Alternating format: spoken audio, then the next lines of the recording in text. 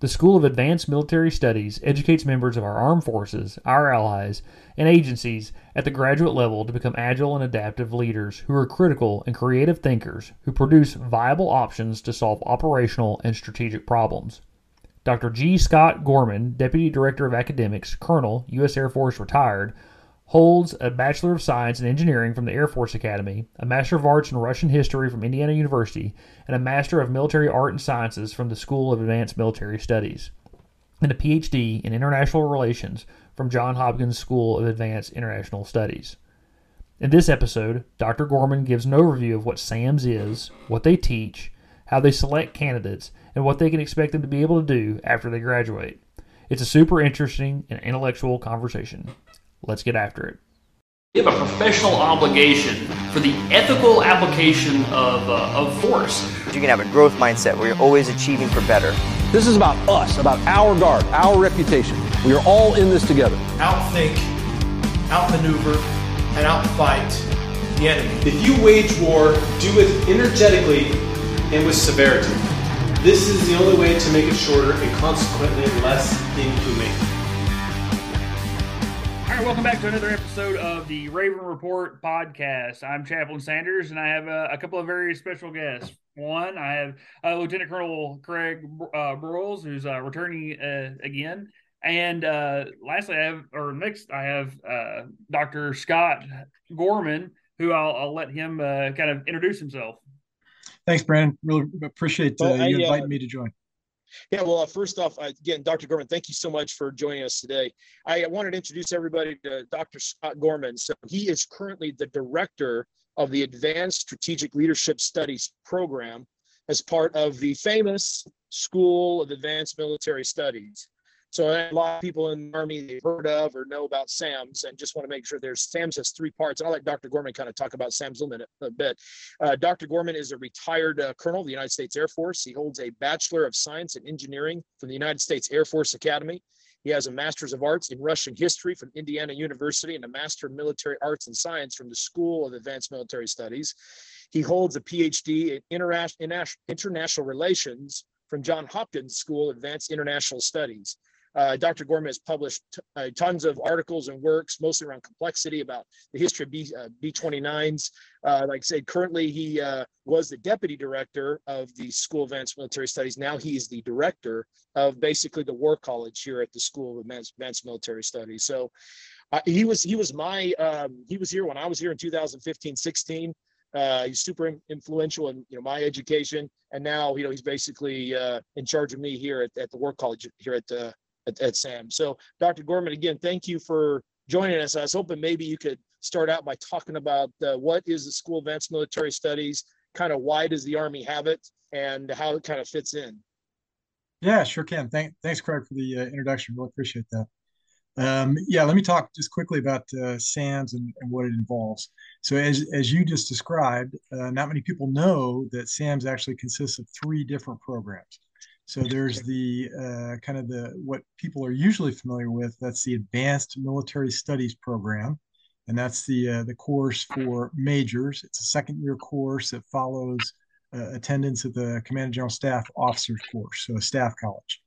The second part of SAMS, and we can talk more details about what AMSP entails exactly here in a second, but the second part of SAMS, the second program, is the Advanced Strategic Leadership Studies program, the one that Colonel Broyles is in this year, the one that I direct. And that is one seminar. It's a War College program. It is joint professional military education level 2 accredited. And just like AMSP, ASLSP students get a master's degree when they're finished. So it is SAMS taken to the strategic level as opposed to AMSP, which is at the operational level.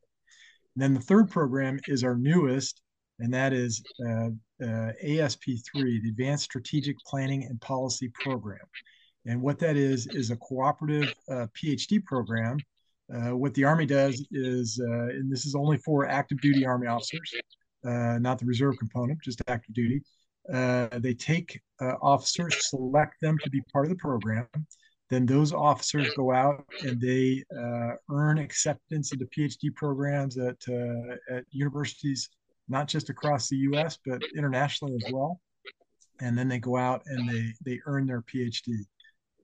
So it is a chance to develop PhDs who become strategic planners and strategic leaders for the Army. So those are the three programs at SAMS. And I don't know, Brandon, Craig, if you want me to talk a little more in depth about any of those, or where we go from here. Well, I think, the one thing I think out in the force, and probably in the Washington Army National Guard, there's a little bit of here, hey, what SAMS is and why officers. I was hoping that maybe you could talk about, because SAMS isn't really a part of the professional military education that's mandated by officers, so it's kind of different. I think it has kind of a reputation, the brainiacs, or all those things. I was hoping you could talk about why does the Army have SAMS, and what role is it supposed to fill that maybe the other professional military education doesn't have. Yeah, sure. So most of what I say will focus on the majors course in the second year program designed for field grade officers, senior captains, and majors. Probably good to go back to the founding of SAMS, the history, why the Army originally in the mid 1980s formed SAMS, and that was because there was a need for people to think through some of the difficult operational problems that the U.S. faced in the middle of the Cold War. So it was to essentially develop operational planners who could fight the Cold War in Europe against the Soviets. That was where we started. We've come a long way since then. So it's not just a school for operational planning, as most people understand it to be, but I like to think of it as a school for leadership, even intellectual leadership. It's a place where the Army creates assets, creates officers who have these skills to go out and solve hard operational and strategic problems. So that really is the role of SAMS, and it's not just the Army; it's also the Joint Force and for our partner nations as well, because we have Air Force, Marine, occasionally Navy representatives in the course, and we have lots of partner nations who participate as well. So that is the role of SAMS. So SAMS is, I mentioned, it's a second year program. So everybody who comes to SAMS, first of all, you have to volunteer. So it's a two-part process. You volunteer, and then there's a pretty detailed selection process that you go through that involves taking a test, giving a writing sample, doing an interview, and from the pool of volunteers, we select about 100 officers each year to attend the course. So it is very selective. So it is kind of a cut above what attends CGSOC, the staff course. The purpose of staff course is to develop competent staff officers who are well educated in doctrine, warfighting, those types of things that you'll need to be a good staff officer. SAMS, the Advanced Military Studies program, takes you a step beyond that. So it's not just about being a competent staff officer, which you have to be, but it's also being a competent operational problem solver. So a thinker and a planner to serve the Army. We like to describe MSP as a 3-year program. So it's that year in the Staff College. The second year you spend with us doing hard intellectual things at SAMS. Then the third year is a utilization assignment, third and usually it's a 2-year assignment, where you go off to a division or corps operational planning staff and lead operational planning teams in doing that operational problem solving. So it's really a 3-year program if you look at it that way. When my experience was, I went to SAMS at 15, 16. He talks like it's pretty formal. It was I went to Ranger School in 304, and SAMS to me was the equivalent of intellectual Ranger School. I mean, it is like being sucked through like a black hole from the minute you get there to the minute you end. I don't think I look back and I'm like, what just happened to me? I mean, it is quite a ride for anybody that hasn't gone. They talk about the SAMS brand. I was wondering, Brandon, you're out in the force. What is kind of your perception of what SAMS is? Yeah, so as just an officer that's out serving at the battalion level and kind of working a little bit on the brigade level, it's always looked at like you're expected to go to Ranger School like kind of at the battalion level. But then if you really want to be serious and like you really want to take your career somewhere, Sam's is like the Ranger the next step for Ranger School. Because it really does seem to craft a certain type of an individual that not only can solve hard problems, but once that's kind of been enabled in them, that they seek them out and they're looking at like not only what's the hard problem we want to solve, but like what is a creative way that we can do it even better than the last guy. And so it's definitely something that I know that at least in our formation, it's sought after by the people that really want to get things done, and we have a lot of people that are kind of aiming for it, applying for it. I think we have a Major Haydock who's about to go in or should be there pretty soon. So, Yeah. yeah. Yeah, no doubt, it is an intellectually demanding program. It's not easy. It's when you volunteer for SAMS, you're volunteering for a lot of work, no doubt. But there's a pretty big reward for all that work that you put in. You know, the real value of SAMS in my eyes is it gives you that year to develop yourself intellectually and professionally. It's a year that it doesn't mean that you're any better than anybody else, but it's an opportunity that you'll have that others may not get a chance to take part in.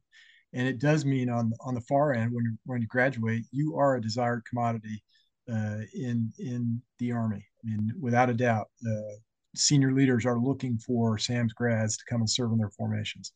So that absolutely is an advantage of SAMS.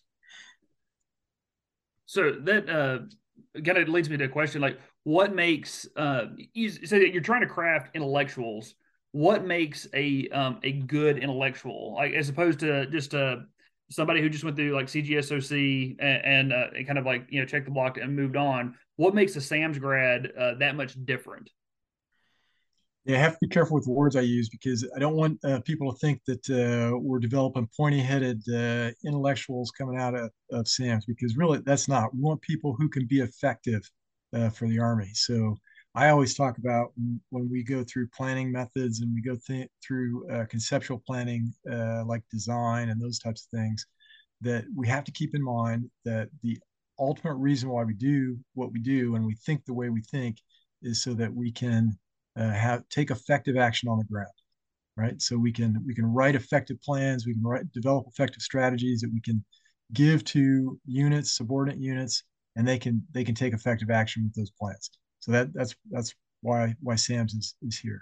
So now that said, what do we do to make people think differently? Because that is what SAMS ends up doing. And Colonel Broyles can attest, I think, how students change intellectually from the time that they arrive at SAMS versus the time that they leave. When field grade officers come to SAMS, they've got a successful tactical career behind them. So they have been, company commanders. They have been, they may have been executive officers. They've served in positions in company and below, essentially, and done great things.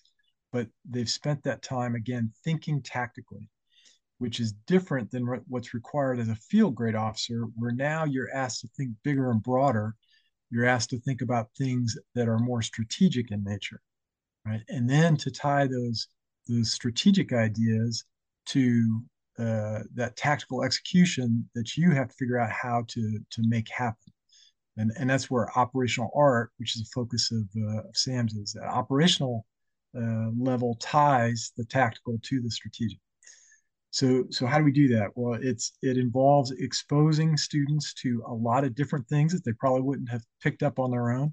So you read across the disciplines. So you're not just reading military theory and military history, but Colonel Broyles can talk about some of the things he read, everything from literature from business, different academic disciplines, anthropology, psychology, all kinds of things, philosophy, lots and lots of history, history beyond military history.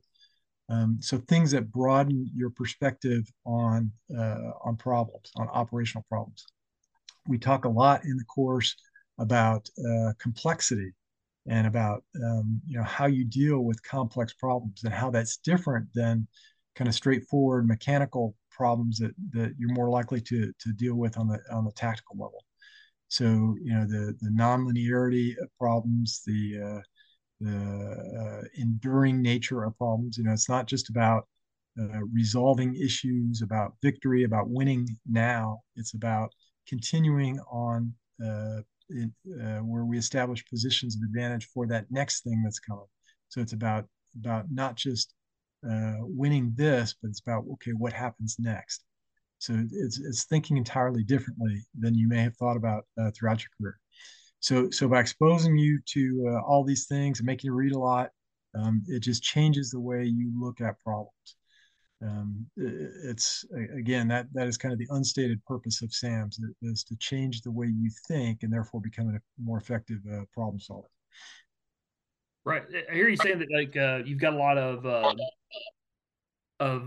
like like reading that you have the students to do, and that and to kind of the point that you said with Colonel Rules and the things that he read. One of the things that I remember him suggesting that I read was Norm Maclean's was his the book about the Blood Gulch fire. I always forget the name of it. Young Men and Fire. Young Men and Fire. Young Men and Fire. It's Right. it's the first book you read at Sam's, and it was funny because I talked to a couple of people, and when I first went through the AMSP, I was like, it's a great story, but I had no idea why we read it. It took me for like the whole year to figure out why we read it. And I was talking to a couple of people the other day who was getting ready to go to Sam's, and they were like, that was a good story, but why do we read it for? So anyway, yeah, it's a Young Men and Fire's first book you read. Yeah, so you can correct me on this, but like that was a perfect suggestion at a perfect time in my life where I was thinking through the use of metaphor in like storytelling and stuff. It almost that like fiction is like philosophy applied to a hypothetical thing. And he had suggested that, and like kind of made the point that like really this isn't about the Blood Gulch fire. This is about his wife's cancer. I thought that was really profound, a way to kind of explore that whole realm. So if you could speak to the way y'all craft your reading list or that, like I'd be very interested to hear your perspective. No, that's a great book, Brandon. It's good to hear that you read that, because we use it for a bunch of different reasons. One reason is because it's just a great piece of writing.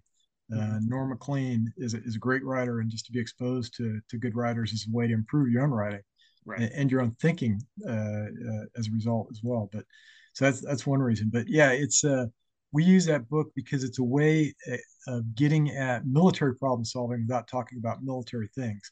So if you think about how the author goes about trying to figure out what happened at Man Gulch, he takes himself through a process of a theory of the phenomenon of fire. So trying to understand how fire works and how forest fires work. And then he thinks about, okay, knowing what fire does, how can I fight fires? A theory of action. So he's thinking through, how do I act to prevent those bad things that happened at Man Gulch from happening again. So it's all about problem solving and how you go through that. It's also about leadership. So if you think about a situation where the leader is put in this desperate situation, very uncertain what's going on. It's a moment of crisis, and he comes up with a novel solution that actually saves his own life, and it's a unique way of reacting to a unique situation. Right. So it's about leadership. It's about thinking through problems. It's just a great book to start the year, because there's lots to talk about through the rest of the year. Well, and Brandon, I was yesterday. I was talking to Dr. Gorman in preparation for this. I mentioned kind of a book you turned me on to. Remember that one time you and I were talking about books we'd read, and you said one of your favorite books was The Old Man of the Sea by Ernest Hemingway. Oh, absolutely. And I was like, what? And so I remember I read that book the first time. Like, what the hell did I just read? Like, I didn't understand. Like, anyway, and then you read it more, and I mentioned that to Dr. Gorman. He said he loved that book, and I thought it'd be kind of cool to let you, Dr. Gorman, talk about what you like about that book, and maybe Brandon, you too. Yeah, absolutely. Yeah, that definitely is one of my favorites as well. I will read that book, reread that book quite often as well. It's just a great book. Again, it's an example of great writing. I love Hemingway's style of just it rained, the sun came out. It's just very simple, straightforward, but there's a much deeper message that he communicates through the story of going out to sea and catching a big fish. And it's a much deeper story. Yeah, absolutely. Like I've got a long personal history with that book. I still have the original copy that I stole from my English teacher when I was in 12th grade. I got electrical tape holding it together. And I'll read it just about every year. The last time I read it was actually on a hunt in Washington this past September. I just took it with me and just read it there. But yeah, at first the first blush of reading it was like it reminded me of all these old men that taught me how to fish. That they were just super hard, super tough guys. The older I got, and the more there's a theory called like read receipt that like you read a book, it means one thing to you today, and then and tomorrow you have another set of experiences. You read it again, and you digest it differently. It became very much like a metaphor for life, and you could see Hemingway starting to read his own life into it. That like he goes out to sea, does these great things that like nobody can really understand, and then you come back, and then like your life's work is like just a things that are like washed up underneath the dock where tourists, people who have never been there, who don't understand, look at it and say like, well, yeah, that's cool, whatever. And it's just like, what better metaphor than, a life, well served in the military that like you go out, you do these great things.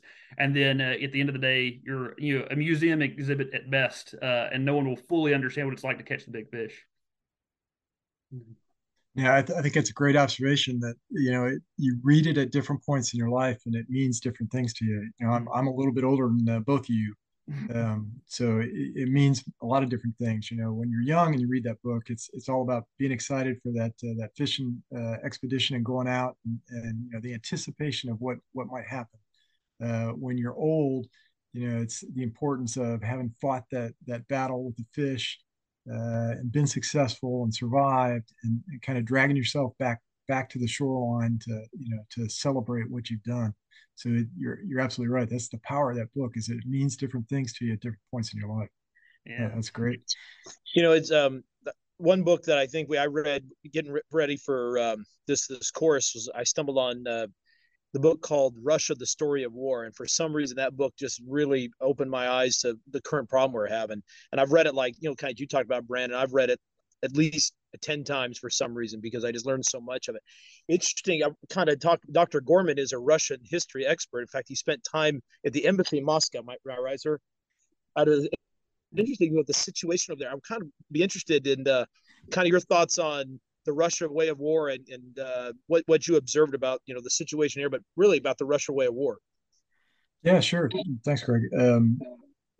Yeah, that's a great book. The Russia, the Story of War is a great book because it gets at kind of the larger context of kind of Russian strategic culture, how they think about military things and war and history and those types of things, because that is important to understanding, whether it's an adversary or friend, how they approach the strategic issues.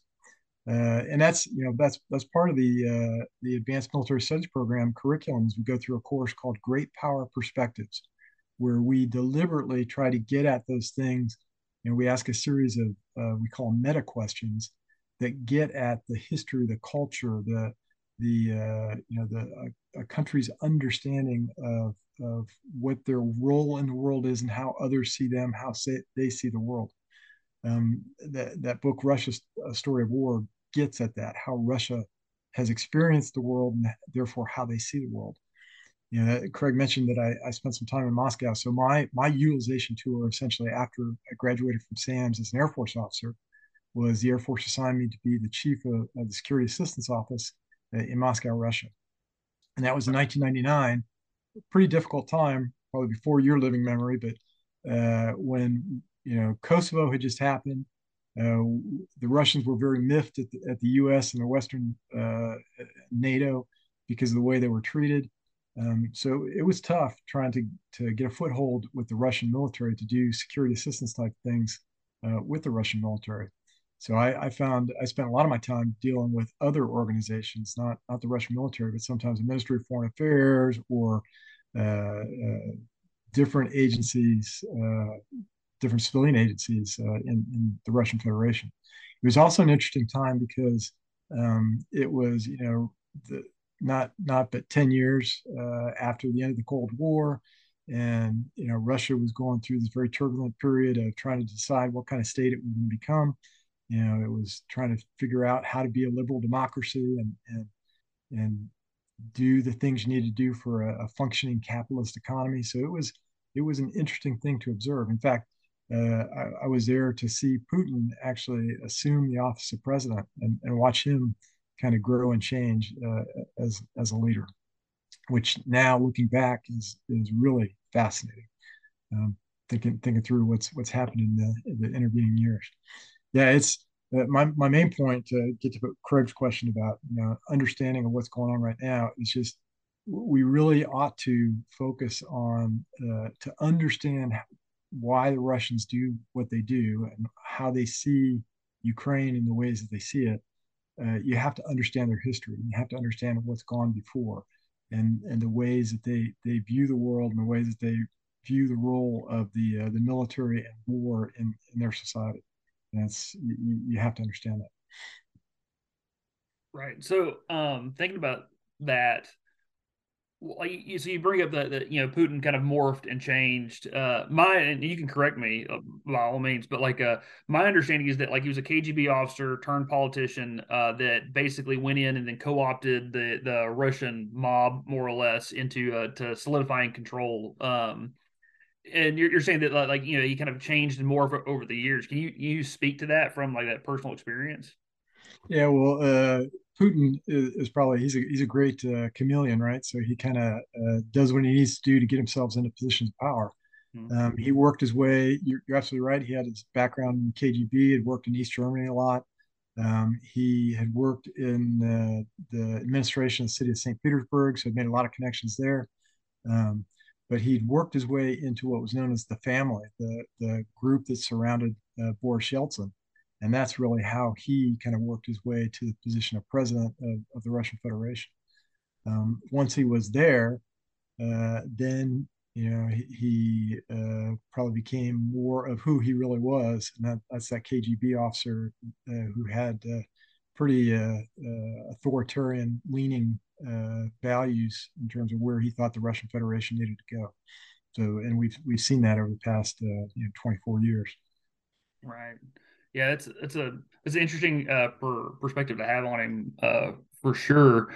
And so to speak to like the Russian problem set, I understand that Russia's been invaded multiple times throughout the years, and they look at Ukraine as like that strategic ground to basically kind of defend themselves or to cut their defensive frontage down to Europe.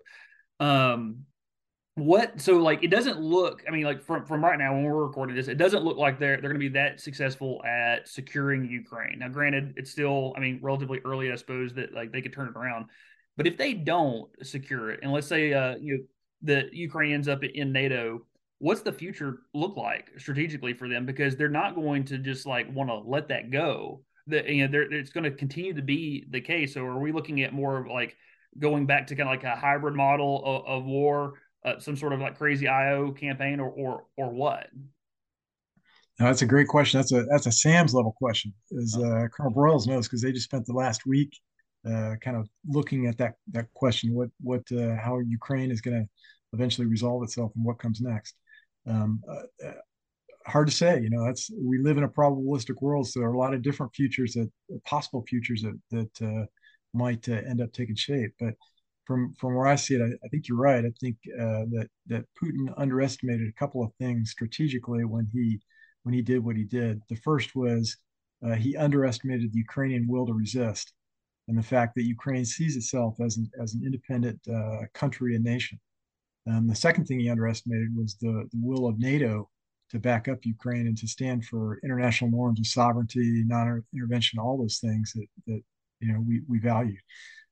So, I think he got that part wrong. Another thing he underestimated was the strength of the Russian military, the capability of the Russian military, which has kind of been exposed in terms of some of their failings and their inability to do some of the things that were required. So all those things are not in his favor. So how does that resolve itself? That's hard to say. That's yet to be determined. I do think the Ukrainians probably are not going to stop fighting until they have all of Ukraine back. So whether we in the West want a negotiated settlement or we want the war to end, well, it ultimately isn't up to us. It's up to the Ukrainians. So we'll see how that goes.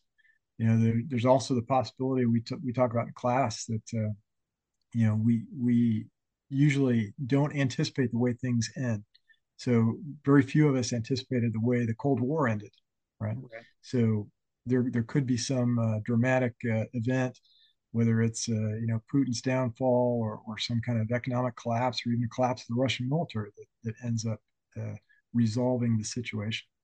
But again, then thinking strategically, we have to think about, okay, well, what does that mean for the West, for the United States? What additional problems do we now will we be faced with?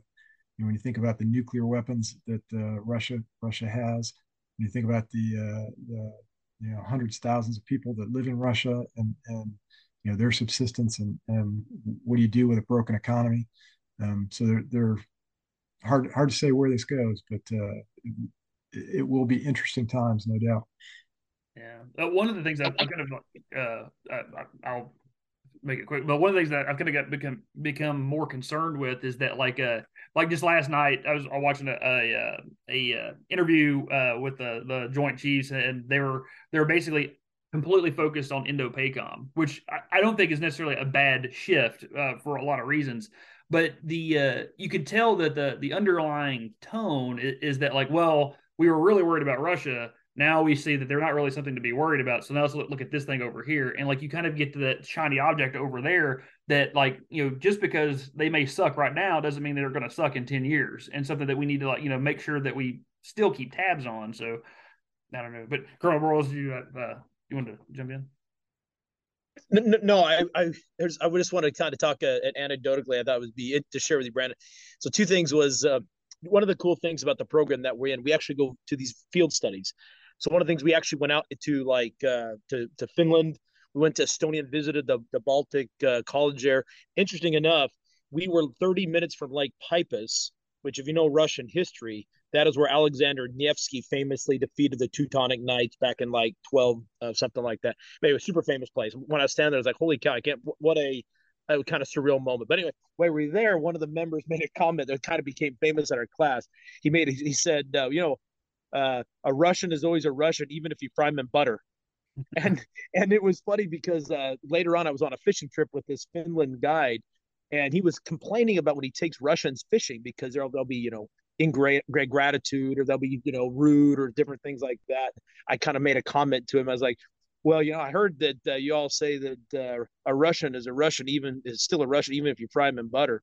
And the guy looked at me funny, and he just busted out laughing. And he laughed and about fell off the boat. He laughed so hard I couldn't. And he goes, "I've never heard that in English before." Yeah, we say that all the time. That's just the first time I ever heard it in English. But anyway, it was pretty funny how we were right there, and how Finland sees it and all that. One thing what I wanted to ask Dr. Gorman, and he does a really good job, is when I started this course here, he's really good about describing the difference between strategic thinking and tactical thinking. And it sounds simple, and it sounds like, oh, okay, that's not. It's really hard. It's a lot harder than I thought it was. And one thing Dr. Gorman is really good at describing the difference between tactical thinking and strategic thinking. And I think that's important because most people in our formation, most officers, most people, they think everything is like that. Tactical thinking is the way everybody thinks, and they're not even introduced to a different way of thinking called strategic thinking. And I just wanted Dr. Gorman to kind of talk a little bit about that because he says a lot better than I do. So that's okay. Yeah, sure, I can do that. So, we talked about as officers coming up and being successful, you're involved with tactical things. So your tactical thinking is ingrained. It's the way we all think coming up through the military, right? Tactical thinking is about winning. It's about taking the hill. It's about planting the flag. It's about culmination. It's about ending things, right? So it's about taking the resources you have and playing the game that you've been assigned, following the rules, and winning the game. As opposed to strategic thinking is about continuation. So it's not about culmination. It's not about ending things, but it's about, okay, what comes next, and how do we put ourselves in a position of advantage so that we can do even better next time. So it's all about continuation. So then the real challenge is, okay, if there are these two modes of thinking based upon the kind of problems that you're dealing with and at what levels you're dealing with, Matt, is how do you translate between the two? Because, at the upper levels where things are really complex and they involve a lot of dynamic, interdependent things, We come up with these strategies, but they have to be translated into tactical actions, right? They have to be translated into plans for how do we win then on the battlefield? What do we do with that? So, as what ties them together is this thing, operational art. So it's the integration or the arrangement of tactical actions in time, space, and purpose, such that you achieve in whole or in part these strategic objectives. So the operational artist, the operational planner, the people that are graduating from SAMS are the ones that have to live with a foot in both worlds, right? So they have to be proficient tactical thinkers so that they can win the battles, that they can devise effective plans in order to win. But then they also have to be strategic thinkers. They have to think strategically in order to, put us in a position where we can win the next war as well. It's not just this war; we can win the next one too because we've prepared for it. We've thought through it. Operational art ties the two together. So it takes strategic things, strategic thinking, and applies it, arranges tactical actions in order to achieve the strategic objects that we set out to achieve. Makes sense. So I don't know if that was a clear explanation, Craig, but tried my best. Yeah, it sounds like it. So what you're saying is that like operational level thinking is a finite game with a clear end in sight, whereas strategic level thinking is a infinite game where it's like you're still going to have to play tomorrow regardless if you win today. Yeah, and that's a perfect analogy because that's what it's based on. That's kind of the theory behind it. James Carse is the one that wrote the original book about finite infinite games. I'd recommend it to anybody that hasn't read it. Sounds like you've already read that, Brandon. Yeah, sure. Yeah, that's a great book that talks about, hey, we're all playing this, that both a finite and an infinite game. The infinite game is about continuation. It's not just about you succeeding in your lifetime. It's about you kind of creating an environment around you that those around you can succeed, that your progeny, that your kids, your grandkids can continue the infinite game. So it's a combination of both worlds that we live in. Yeah, I'll tell a story on Colonel Broyles that kind of like taught me that in real life, not necessarily intentionally, but we had a big victory early on with our kind of our social media campaign. We ended up getting like 1,000 followers from just like one action, and we were standing in front of building one. He goes, "Oh yeah, that's really good." He goes, "What are you gonna do tomorrow?" I was like, I don't know. So then it became like a whole new game. But it was a very cerebral experience for me, just because it made you realize, or like made me realize that like the moment may be good, but like there's always tomorrow, and we need to be like setting up the chessboard for that. So. Yeah, that's a great. I mean, it's a philosophical observation, right? It's not, you can never be satisfied with where you're at. It's what's behind this idea of adult education. Continuing your intellectual development, continuing to read, continuing to prepare, because you don't know what comes next, and you want to be prepared for it, right? No matter what age you are, things are always changing. There's always something else that you'll have to face. Right.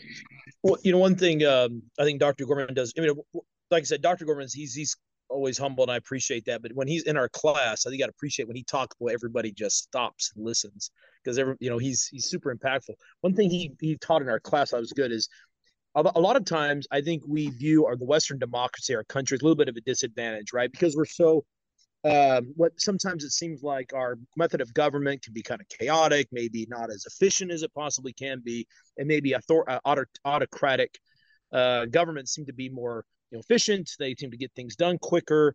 But one thing I think he does really well is describe the advantage that democratic nations really have in the strategic realm, and that's really our kind of our values that we hold. That the values that we hold and what we are, kind of our narrative seems too weak. But maybe Dr. Gorman is going to ask you to kind of talk a little about that because you say it much better. Actually, makes it really hopeful of what a position of advantage America is because of the values, the democratic values that we hold. Yeah, sure. I mean, I hear people all the time talk about, oh, if only we were Putin or Z, and we could, just make a decision and implement a strategy, and nobody can argue with us, and we get it done, right? But the problem with that is that, yeah, authoritarian regimes can act relatively efficiently, but they can also fail very dramatically. because when they make an error, it tends to kind of be self-reinforced, and sometimes it can be a huge error. The advantage that democracies have is, in all the give and take that is our democratic process, with all the diversity of opinions, with the diversity of perspectives, with diversity of backgrounds and experience. That's all a great thing, because we come at problems from many different perspectives, many different angles. And yeah, it may be painful and it takes us a while, but we eventually get to better solutions, right? And more enduring, kind of resilient solutions. And when things come up, we have many different experiences, perspectives, sources of expertise that can jump in and come up with new solutions to new problems, right? Things that authoritarian governments don't have when they surround themselves with toadies who, simply shake their heads and are yes men to what's been decided, whether it's right or not, as we see playing out in Ukraine right now, right?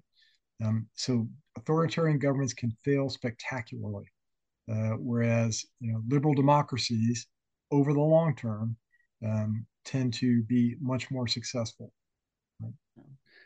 Yeah, that was something that was a big takeaway I had from Nassim Taleb's book Anti-Fragile, because he talks about that. It's just like when you look at the layered, democratic, from like your school board all the way up to Congress. The good ideas tend to catch fire and keep going and skipping echelons, whereas the bad ideas get experimented with, and people are like, "Well, we don't want to do that again," and it kind of goes away. And you do that ad nauseum, just over and over and over again. So the end product over a long period of time seems to be just excellence. Even though if it may look clunky during the progression of it, it actually works fairly well. Which is kind of I like to see the Army emulating that with like Mission Command and stuff, and that trying to push that initiative super far down the rabbit hole, because you get the same kind of effect with things. So we see people trying something and it works really well, then we adopt it and run with it. And if it doesn't work really well, we're like, well, that was good that you tried, and we'll go on to the next thing. Yeah, that's an important aspect of leadership, is that willingness to allow your subordinates to do those kind of things, to be innovative, and at times to fail, right? Because sometimes failure is how we learn, how we get better. So that's important to be that kind of leader. That's good. One thing I wanted to talk while we have Dr. Gorman on, one thing that's impressed me, and I was talking to him yesterday, I've spent about half my career in the National Guard. I've spent half my time in the active component. So I'm pretty well, I feel pretty comfortable that I know the difference and I can see the difference. And I think the advantage is when one says in one component, you kind of just view the military in that world. And when you go back and forth, you see it in both. One thing, without a doubt, I've always been impressed with the National Guard is the amount of diversity and talent that's in it. I know, like in our formation, Brandon, the amount of talent we had in our formation was just still blows me in mind. We had people that were, like you, or people like Captain Adams, who worked at Microsoft. We had Kramer, First Sergeant Kramer. I could just go on and on. Just incredible amount of talent from vast backgrounds, who can really bring such an amount of knowledge into the formation that's kind of outside the way active component will typically think. And one thing I don't know if we leverage that talent very well. Sometimes I wonder if we try in the National Guard, I think we try to compete with the active component with reps, right? And try to compete with them what they're good at. They have a lot of reps, but we don't seem to leverage that. I'm interested, from someone in Dr. Gorman's position, where you kind of seen the force, and you've been in a long time. I was kind of wondering your opinion on that, and what could be done about that, or if anything, how could we really, as the U.S. government or the DoD, take advantage of what the National Guard really has to offer? Yeah, first, Craig, I totally agree with you about the strength of the reserve component, and it is that diversity that the reserve component represents. And in fact, I mean, even the regular component seeks to emulate that, right? When they do things like broadening assignments, or even now sabbaticals, where you give people a chance to go out and do different things beyond their normal military career, their normal military duties, is just emulating those things in the reserve component that all of you already do, right? You may have a day job that involves something entirely different, that you're broadening yourself and bringing a different set of skills and expertise back to your military job. So yeah, absolutely, the reserve component, the National Guard in particular, has a wealth of talent that it offers to the force. the danger is exactly right. We want that reserve of talent that we can draw upon, but we can't keep reaching into the bucket too often because you wear it out. So when we start using the reserve and guard as an operational force as opposed to a strategic reserve or even an operational reserve, you wear that force out. So there's a delicate balance that you have to play. I've been really happy that I've noticed in recent years that the National Guard is really starting to value the SAMS education and what it can do for its officers. So I've noticed not just an increase in the quantity of applicants, but the quality of applicants that are coming to us from the various states and the National Guard. And I think it's paying big dividends because I also see our graduates, guardsmen who go out and do very important things for not just the states, but also the National Guard Bureau as well. So I think the relationship between the National Guard and SAMS is paying off. It's getting stronger and stronger. And I don't know if that answers the question, Craig, in terms of what we can do. I mean, attended SAMS is one thing we do to strengthen that talent. The other thing it does is not only does it help the guard, but it helps the active component as well, because it exposes them more to what the guard does, who the guard is, and the diversity of talent that guardsmen represent. So it works both ways. Well, one of the professors made a comment late. Dr. Pete Schifferly, I don't know if he's famous in the SAMS world here. He was my monograph director, and he's the one to this day I always remember. I was writing a paper, Brandon. I thought it was a brilliant paper. I thought I was going to blow everybody away with how smart I was. And I wrote this sentence, and it was just going to be great. And I'll never forget, he wrote in red letters after this brilliant sentence I wrote, "Oh, that's cute."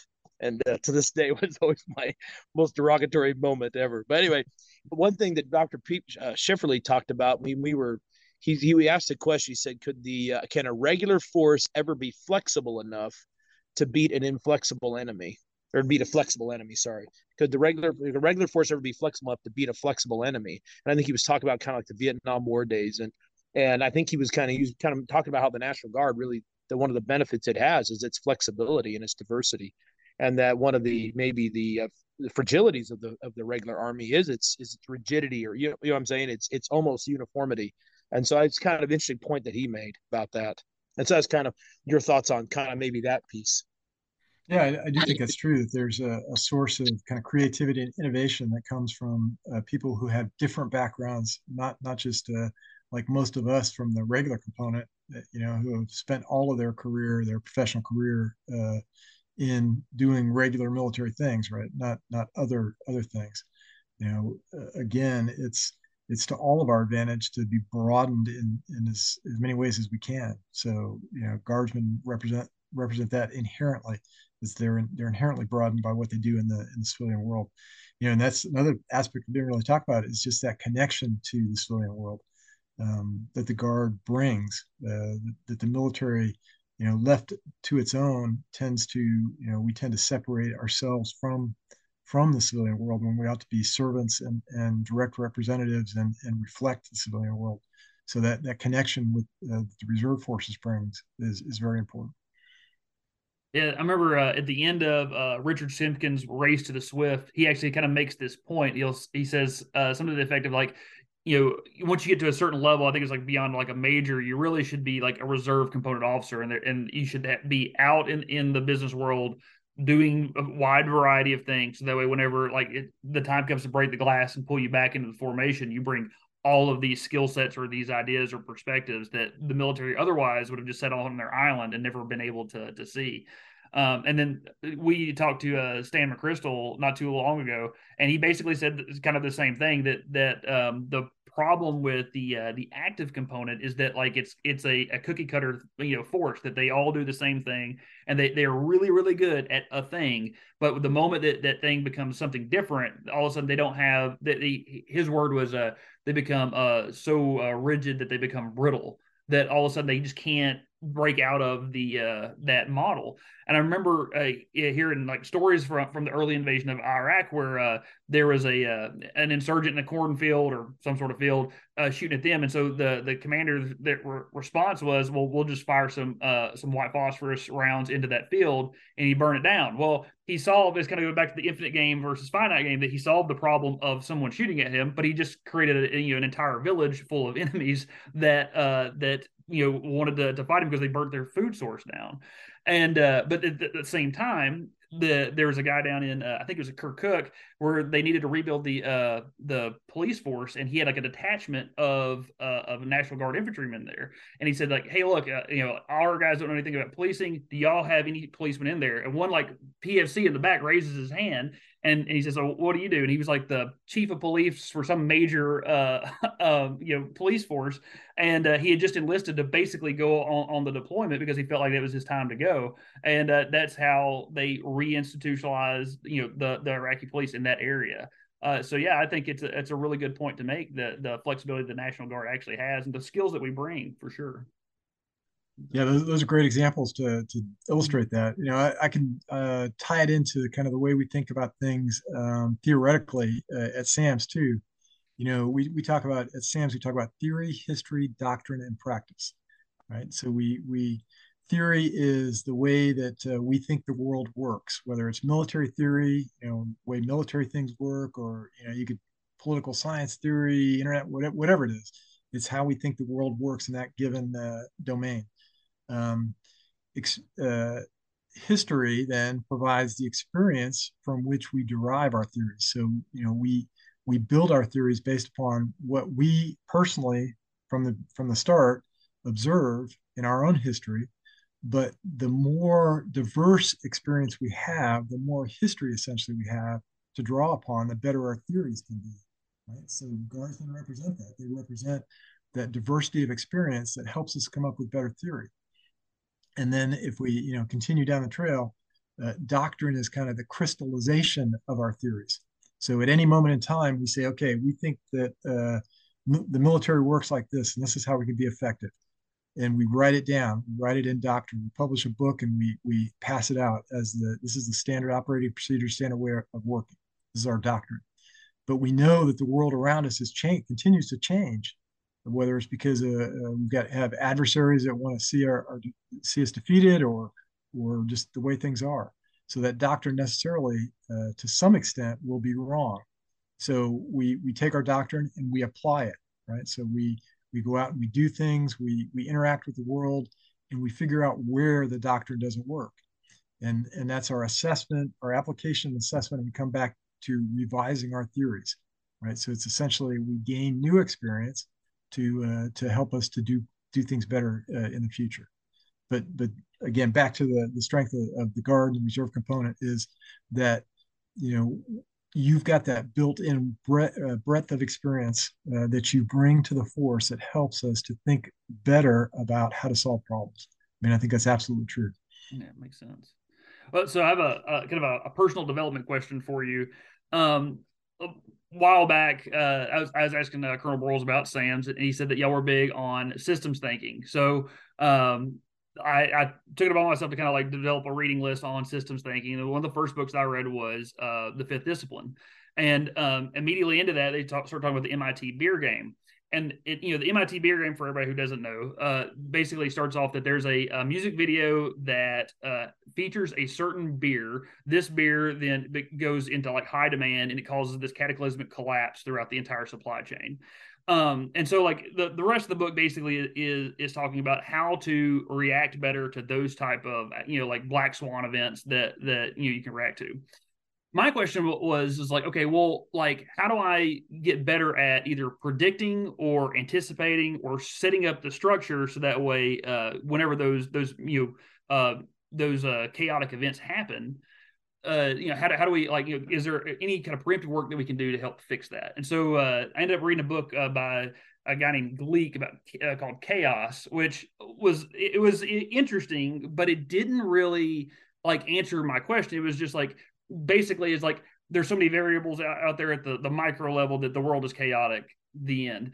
And so like my question to you is like where should I go now to really kind of like grow in that area, or do you know, or is there a way? So Yeah, great question, Brandon. And that's exactly what we do at SAMS is we go through, we read a lot of books on systems theory, on complexity, on chaos, and what you do, how you deal with complex systems.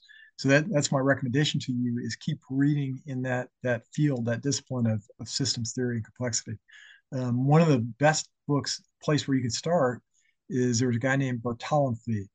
Hungarian scientist, wrote, I think it was late 50s, early 60s, that essentially kind of founded systems theory. And his book is still the basic, provides the basic theoretical understanding of how systems work.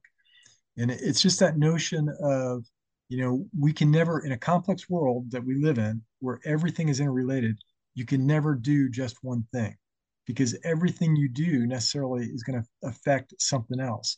So we may try to solve some problem in one area, but necessarily our solution is going to affect a whole bunch of different areas. We just have to understand those connections to understand the impact of what we do. So that's the basics of systems theory. right. The beyond that, it's just being comfortable with, okay, yeah, if everything's interrelated, how do we know what our impacts are going to be? There's necessarily going to be uncertainty out there anytime we take action.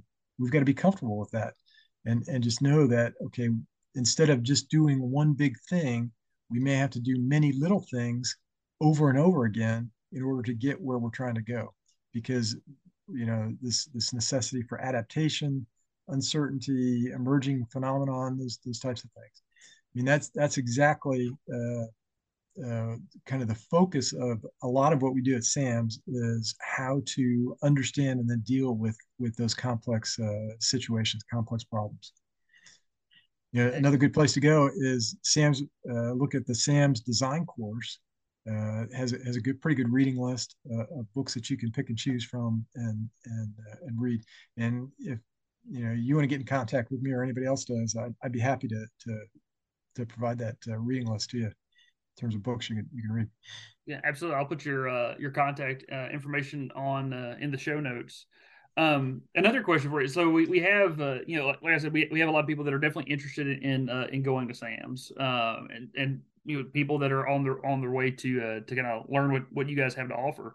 In this podcast is meant for or kind of aimed at, it's for everybody, but really aimed at our formation, and really would like to kind of help coach our officers on how to show up there and be successful at SAM. So what are you looking for in somebody who is thinking about going, applying?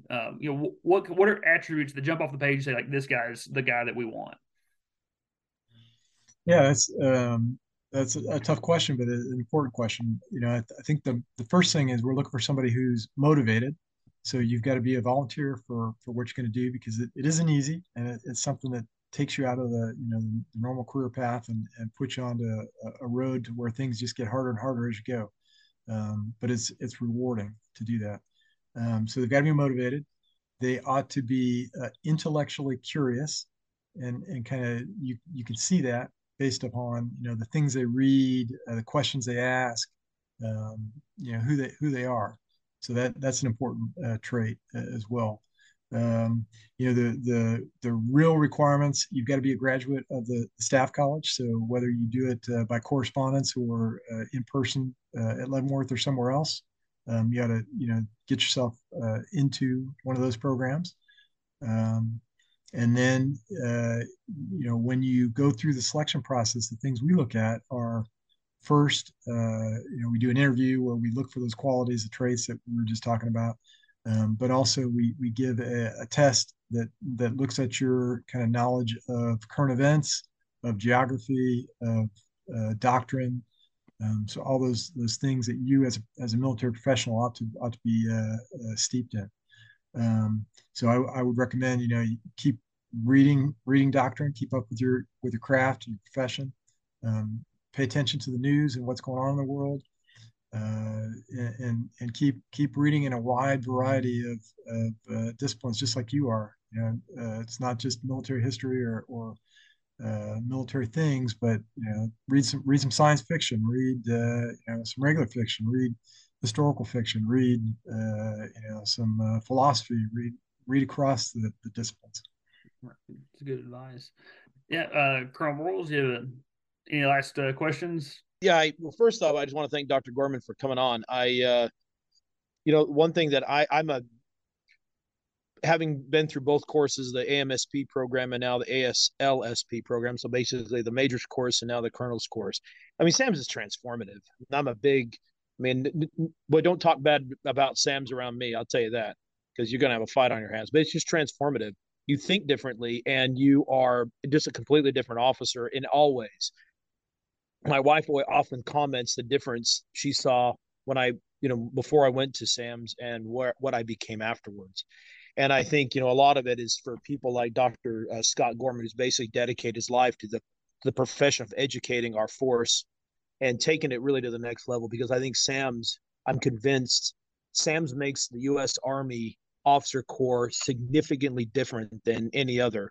I mean, the Germans have their general staff college, but we're right up there with that. And you can, I remember when I went to 7th ID, I was treated so much different because I was quote unquote the SAMS guy.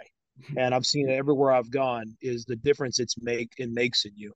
But there's an obligation with it, because the obligation, I'll tell everybody that is thinking about SAMS, is you have to now, you're the face of the organization and you represent the organization everywhere you go, because you're not necessarily known as, major or somebody. You're now the SAMS graduate. And I want to commend, Dr. Scott. You've been there for 14 years, I believe. I mean, he's the one that's crafted these officers for 14 years. He's done a marvelous job now, colonels. So with that, I have the utmost respect for him. He's also grading my comprehensive exam here in a couple of weeks, so it's good that I throw compliments his way. But the last question I want to send to Dr. Gorman is, when I was at AMSP, I think he was like one of our last days. We said, Dr. Gorman, what is your reading list? What's your most influential books? And I remember he said, I'm not going to answer that. It's up to you to build your own reading list. But now that I have him here, I'm going to see if he'll answer that question for everybody. What's on his reading list? What's his most influential books? Well, first, thanks, Craig, for the words. Not all of them are true, but I appreciate you saying them anyway. But I want to say that if you're looking for what SAMS represents, you can look to Colonel Craig Broyles, because he really does epitomize what a SAMS graduate ought to be. He's a two-time offender, having gone through AMSP and getting ready to graduate from ASLSP. He's going to go on to be a seminar leader, so be an instructor in the AMSP course here for too long, coach, teach, and mentor young majors. And just the things he's done in his career, the selfless service he's given, epitomizes what we're trying to develop in SAM. So, good on Craig, and he is an example of what a SAMS graduate ought to be. All right, reading list. Yeah, I'm not going to tell you. You can't do that to me. I can tell you what I'm reading right now, but that won't necessarily help you. Yeah, best thing you can do, like I said, is I'm more than willing to, if somebody wants to get in touch with me and hey, what's Sam's reading about this topic, or just general questions about what do you recommend? Yeah, I always have books to recommend, but the list is endless. You ought to just keep reading more and more. And if I give you one book, it's not gonna end it. Remember, we're strategic thinkers. We know there's something that comes next, something comes after, continuation. That just kind of make me wonder, like, why do you guard like your reading list so tightly? I mean, I don't think I guard it tightly, but there are books that have meaning for me for very personal reasons, right? Right. I don't know. Sometimes I'll recommend William James' his book called Pragmatism, but you might read that book, Brandon, and it means absolutely nothing to you. But for me, it was meaningful, right? It changed the way I thought. It gave me some insights into questions I was dealing with. So it's on my reread list, right? But that's why I'm very careful about, if somebody asks me, hey, what are your favorite books, or what do you recommend? Well, what are you looking for? What kind of questions are you wrestling with right now? Maybe I can tailor my suggestion to what's best for you. That resonates with me a lot, especially as a chaplain. People will come to me with similar questions, and that's usually my answer is because, like, well, I can tell you a dozen books that made a big difference to me, but like where you're at in your life and what you're talking about and what you're interested in really is going to, that's going to determine a lot. Like, you just like talking about the book on chaos. There was a guy texting me last night about it, and he's like, well, I don't know, the reviews say it's terrible. And I'm thinking in my head, like, well, it was pretty clunky. It was hard to get through, but I was trying to answer a question that I had for myself. And so that makes a lot of sense. Absolutely. Well, Dr. Gorman, we're just at over an hour, so I just want to thank you for coming on. It's super awesome to hear from you. We and the Cascade Rifles value like a lot of like intellectual conversations, so I'm sure this episode will do very well. I've spent untold hours in various people's offices debating and arguing about books and ideas, which is something I deeply love about the organization. So I'm sure that they'll be super happy to hear from you. Well, thanks, Brandon, for inviting me. I had a good time, and thanks to you too, Craig. I'll leave you with that last thought about the power of the intellect and why that's so important. The Sam's motto: "The mind is the key to victory," and I truly believe that. So keep reading, keep talking about those things, and that's what's going to bring us to victory. Mind is the key to victory. I love it, sir. Thank you.